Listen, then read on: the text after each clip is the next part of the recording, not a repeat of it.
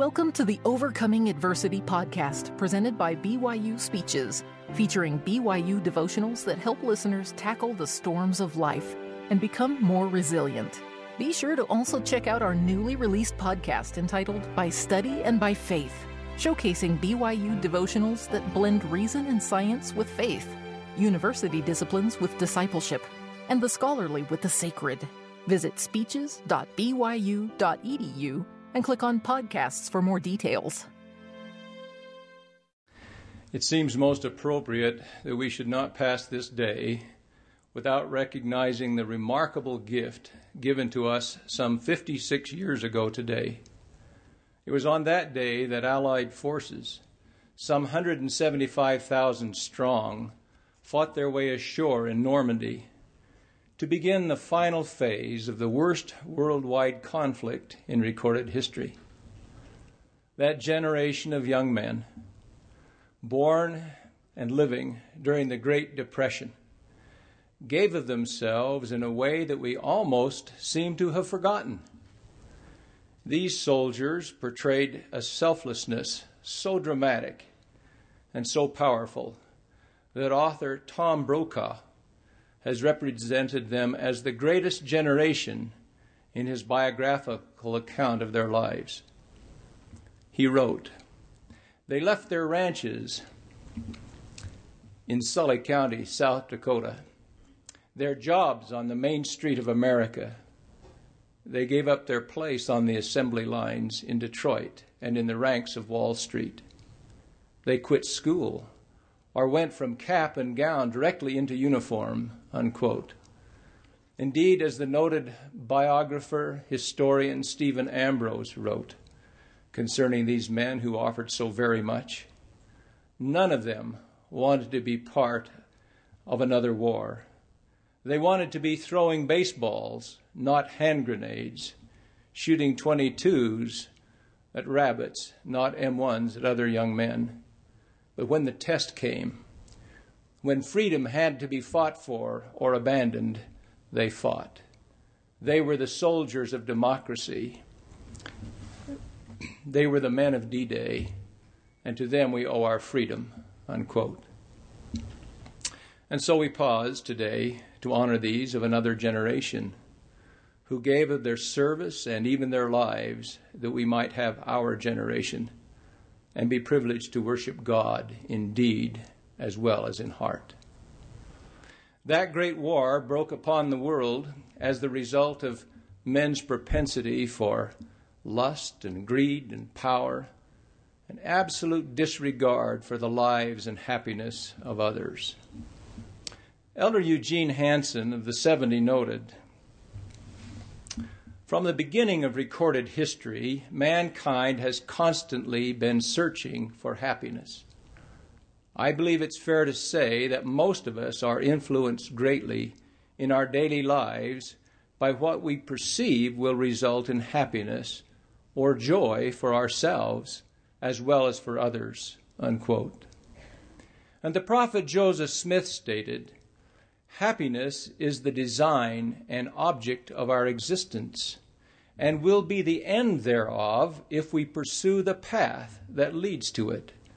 And this path is virtue, uprightness, faithfulness, holiness, and keeping all the commandments of God," unquote. This seems to be such a simple recipe, yet men and women, young and old, in and out of the gospel kingdom, appear to devote much of their time and energy toward obtaining this goal, always seeking, and seemingly never to come to the point of finding the grail of their quest.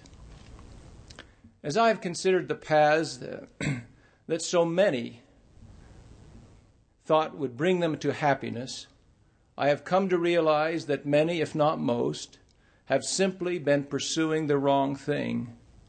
Often, the quest has been a relentless search, not for happiness as they intend, but for a lesser state, even that of pleasure. For happiness is near unto joy and peace, and is often far from pleasure. though elements of pleasure may be in and are often included as important components of these two experiences, both pleasure and happiness, they are neither synonyms nor are they essential parts of the other. I am reminded of the experience of a young friend. He played a major role on his high school basketball team, a team that after a long season won the state basketball championship. After the celebrating, after the congratulations, he lay talking in the quiet of the night in his parents' room, and he said, "You know, it just doesn't get much better than this." To which his wise father replied, "That is not true. Just wait until you have the opportunity to serve a mission." Now recently returned from 2 years of service in the mission field, he understands what his father meant. He has been able to separate the pleasure of winning an important athletic event from the happiness that attends significant service in the Lord's kingdom. Both events were worthwhile and justified the use of his time and his energy. Both required skill and diligence, commitment, and personal sacrifice. But the final result of one was mostly pleasure, and the other was happiness. Unfortunately, even knowing that these two are not equivalent outcomes of our time or effort, we sometimes, if not consciously, at least subconsciously, assume that happiness can be the result of increasing pleasure. Or we may assume and therefore act as if there were some form of progression that leads from pleasure to more pleasure, to even greater pleasure, with the final outcome ultimately being happiness. This is not the path described by the prophet Joseph Smith. In a small book entitled Tuesdays with Morrie, the author, Mitch Albom, recounts his experiences as he visited with a former college professor, Morrie Schwartz, who was dying from ALS, more frequently called Lou Gehrig's disease. The book recounts a series of Tuesday visits as Morrie learned to deal with a disease that slowly but surely leads from increasing incapacitation to the death of the patient. Morrie reminded his friend, "So many people walk around with a meaningless life. They seem half asleep, even when they're busy doing things they think are important. This is because they're chasing the wrong thing. The way to get meaning into your life is to devote yourself to loving others, to serve your community, and to devote yourself to creating something that gives purpose and meaning." Surely, the enjoyment of pleasure may be the result of many worthwhile activities or events in our lives, such as a good or even a great movie. Perhaps you've been privileged to see the current presentation at the Legacy Theater entitled The Testament of One Fold and One Shepherd. Or perhaps, surely pleasure comes from a kindly remark given by a respected acquaintance.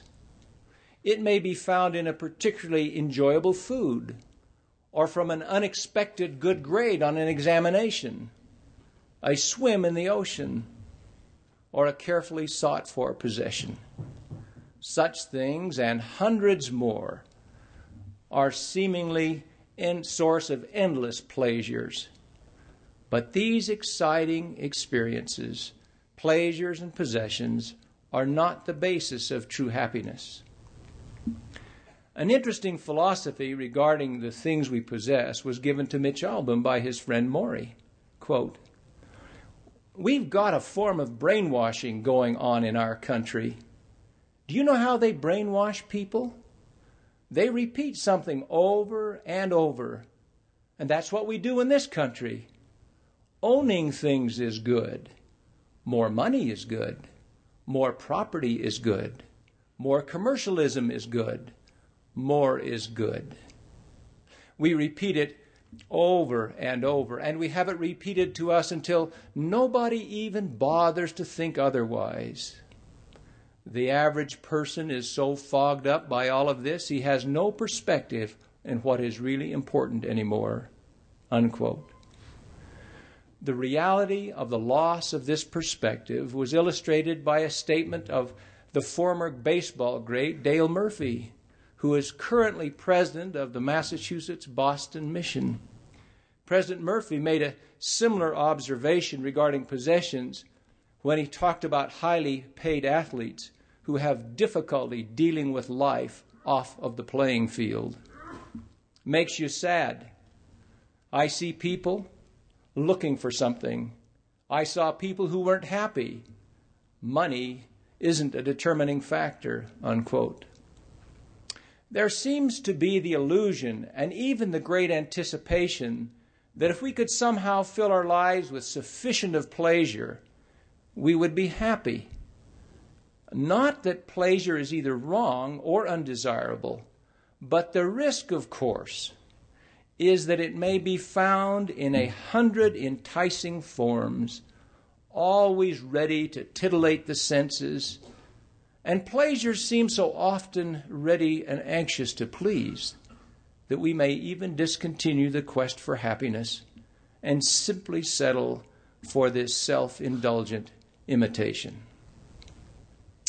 President David O. McKay was fond of quoting the poet William George Jordan, who wrote, "Happiness does not always require success, property, or attainment. It is often the joy of hopeful struggle, consecration of purpose, and energy to some good use. Real happiness ever has its root in unselfishness, its blossom in love of some kind." One of the seeming paradoxes of life is that it is possible to be happy, truly happy, in the midst of significant trial. Not happy because of the circumstances of the trial, for no one wants such things as financial loss or injury or the low score in a game or perhaps rejection. Some of you may have had such an experience as offering to take someone's hand and she, to your sorrow, tells you that, alas, it is given to another. The grade curve may have been lower than you expected, or disappointment in simply 100 ways. Just any time you seem to have a flat tire on the road to success. Such trials need not, and indeed should not, take away from happiness. It is as much a mistake to assume that difficulties destroy happiness as it is to assume that pleasures bring happiness. This is one of the great messages repeatedly taught in the Scriptures, and it is in this context that I would like to share several illustrations. Consider, if you will, the experience of Helaman and his 2,000 stripling warriors. Thrown into the apex of battle, each of them suffered wounds such that 200 of them fainted because of the loss of blood. Surely not a condition or a situation conducive to pleasure. But Helaman records, "And to our great joy, and also the joy of the whole army, there was not one soul of them who did perish.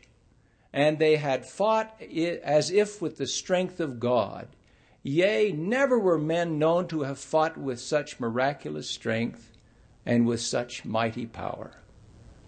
We are also taught this lesson by Job, who, having lost his wealth, his children, his health, and his friends, said, "Behold, happy is the man whom God correcteth. Therefore despise not the chastening of the Almighty."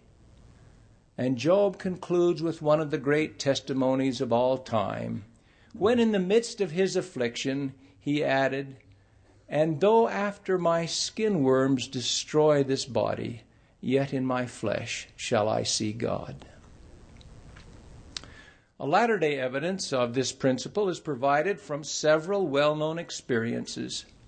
President John Taylor stated that the prophet Joseph Smith, at the time that he prepared to leave for Carthage, knowing full well the implications of his journey, wrote the following: "I am going like a lamb to the slaughter, but I am as calm as a summer's morning.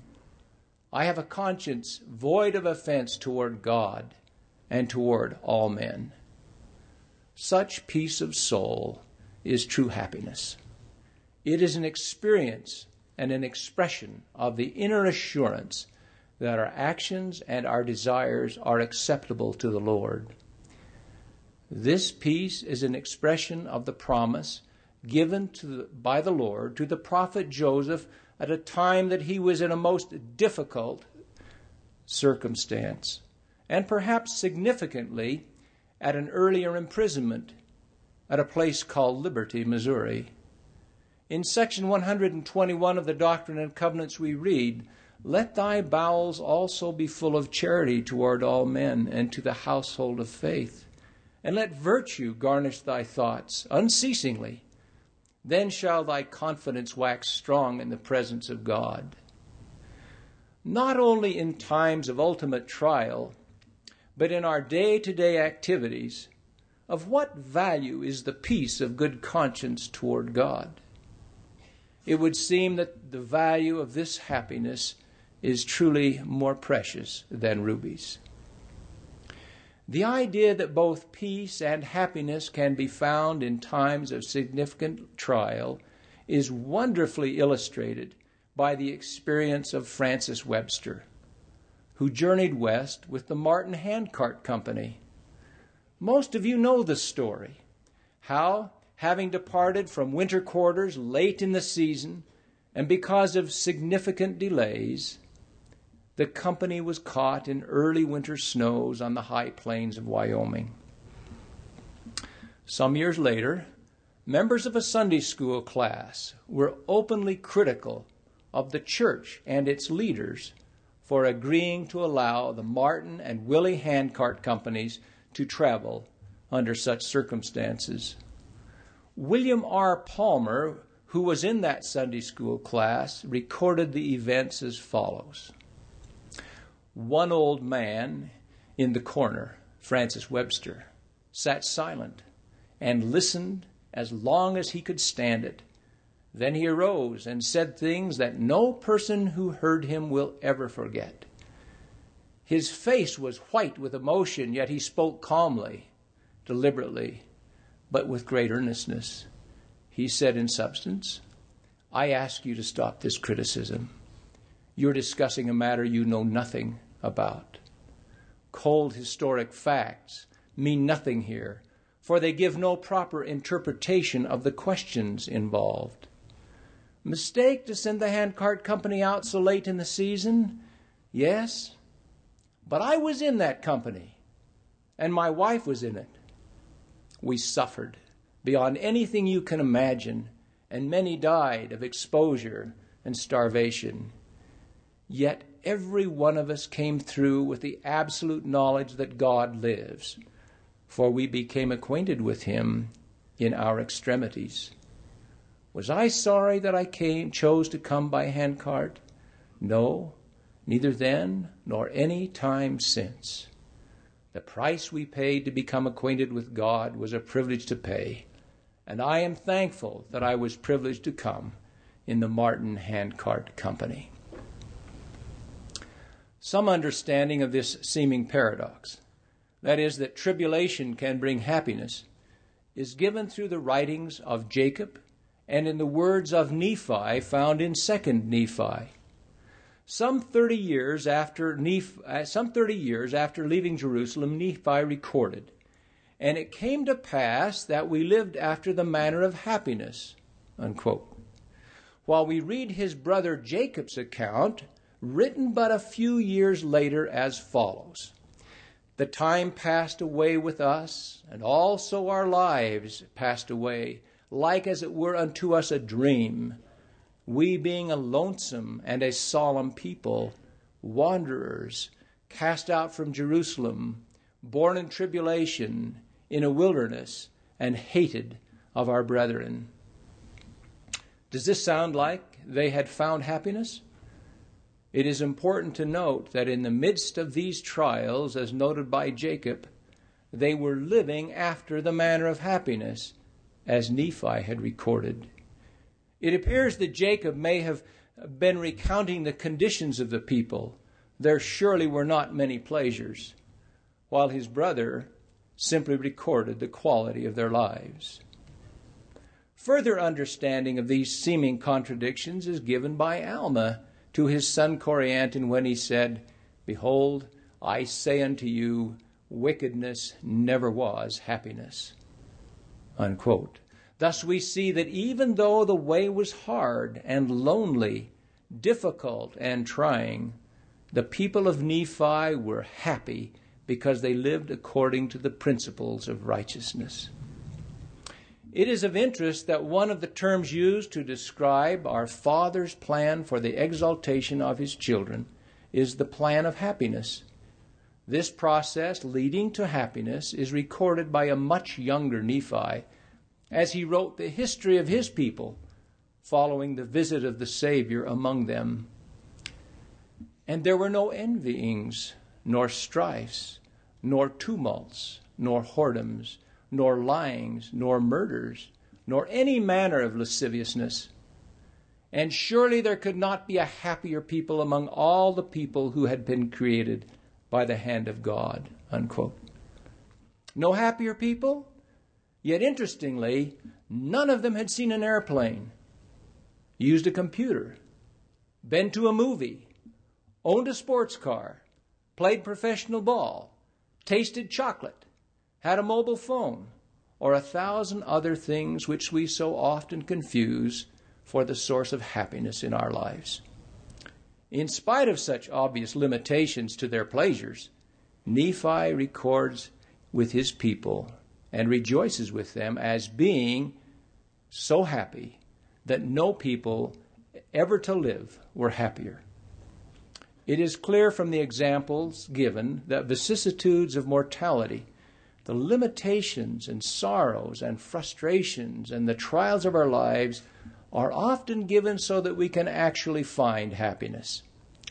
Even though the circumstances were very different for the early saints who were living in Missouri, the principle is true for us today, wherein the Lord said, quote, "Therefore they," meaning the saints, "must be chastened and tried, even as Abraham, who was commanded to offer up his only son. For all those who will not endure chastening, but deny me, cannot be sanctified. For after much tribulation cometh the blessing." Unquote. It is also apparent that happiness does not necessarily result from personal independence, that is, the ability to not only choose one's path, but to do one's thing, whereby we are able to always satisfy personal preference, interest, and desire. Heaven, which is a place of continual happiness, is such because of personal obedience to eternal laws and principles that, when followed, lead to this end. This is also true in mortality, where obedience to eternal laws and acceptance of true principles are the basis for all blessings. The consequence of wise use of our independence and the result of our having learned to bridle our interests and to channel our desires is to have these desires become a continual source of righteousness and blessings in our lives. Speaking of the necessity for the control of our desires and independence, C.S. Lewis wrote, "The terrible thing, the almost impossible thing, is to hand over your whole self, all your wishes and precautions, to Christ. But it is far easier than what we are all trying to do instead. For what we are trying to do is remain what we call ourselves, to keep personal happiness as our great aim in life, and yet at the same time be good. We are all trying to let our mind and heart go their own way centered on money or pleasure or ambition, and hoping, in spite of this, to behave honestly and chastely and humbly. And that is exactly what Christ warned us you could not do, unquote. When considering the importance of our willingness to modify our independence to create happiness in our lives, Lewis used the imagery of remodeling a house. Quote, imagine yourself as a living house. God comes to rebuild that house. At first, perhaps you can understand what he is doing. He is getting the drains right and stopping the leaks in the roof and so on. You knew that these jobs needed doing, and so you're not surprised. But presently, he starts knocking the house about in a way that hurts abominably and does not seem to make sense. What on earth is he up to?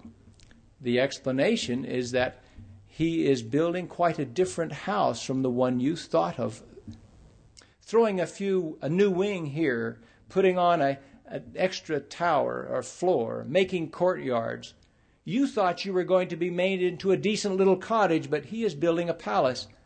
He intends to come and live in it himself. Unquote. Yes, the Savior is willing to make of each of us a mansion, but this he will not do without our permission.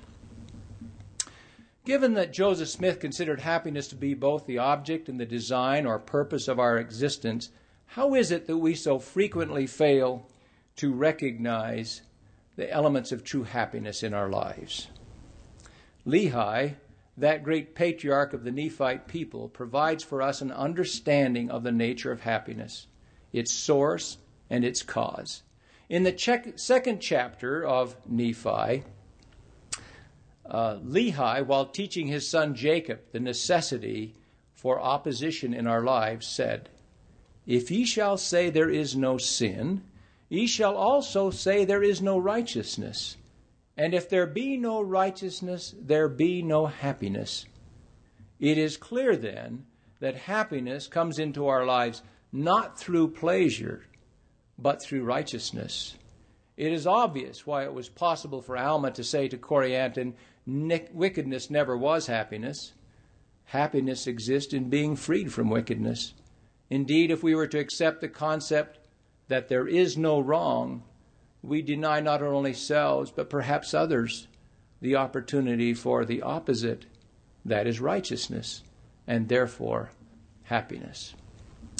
Because we live in a limited world, limited both perspective by means of perspective and opportunity because of the fall, all except the Savior himself have been partakers of wickedness, which is in its broadest sense is simply a violation of the law of righteousness. And as such, we have removed ourselves from a state of true happiness. Such removal is a just outcome of the demand of eternal law. That is, if we violate an eternal principle or law, we become unworthy to live in a state of pure happiness. It is therefore apparent that without the atonement of the Savior, every mortal being would find themselves both in a state of unrighteousness and unhappiness.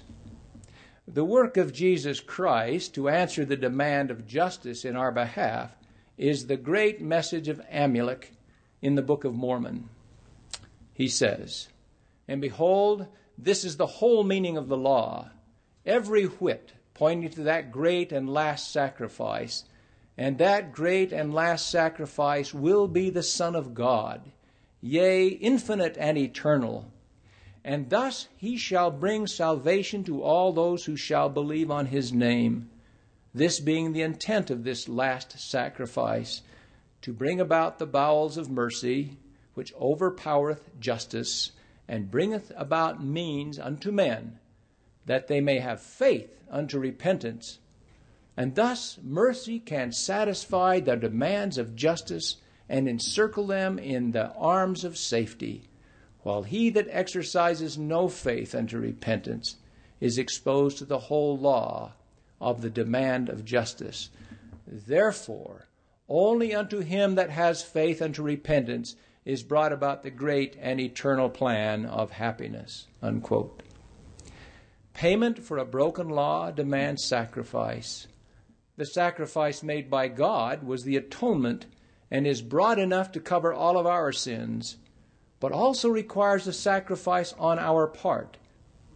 This is illustrated beautifully by the words of Lamoni's father when he prayed, "I will give away all of my sins to know thee," unquote.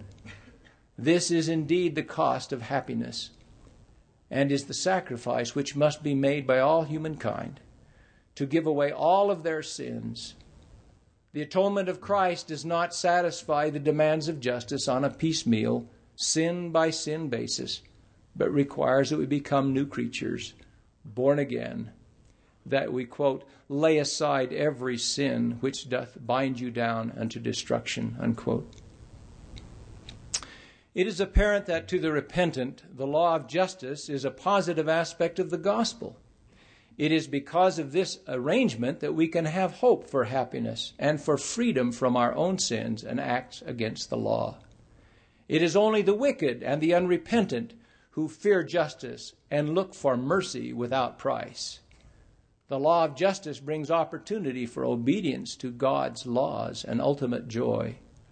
The corollary is that disobedience brings unhappiness. We learn from the Scriptures that the law of justice is not optional and must be accounted for in our lives. There seems to be only two ways to satisfy justice. Either we must keep the law perfectly, that is, do no sin, or we must pay the penalty for the broken law. Significantly, the Savior did both. In him there was no sin, and yet through him the price demanded by justice for the sins of all mankind was paid. The prophet Alma taught, "The Son of God suffereth according to the flesh, that he might take upon him the sins of the people, that he might blot out their transgressions according to the power of his deliverance," unquote. This divine act, the atonement, is available to any and to all of those who are absolutely submissive to the will of our Father in heaven. We come to know of happiness because of the atonement.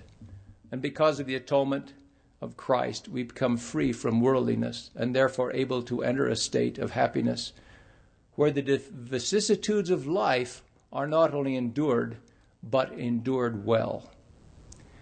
This demands not just some sacrifice, but a total sacrifice on our part. The sacrifice of Christ was complete, ultimate, and infinite. Our sacrifice must likewise be complete.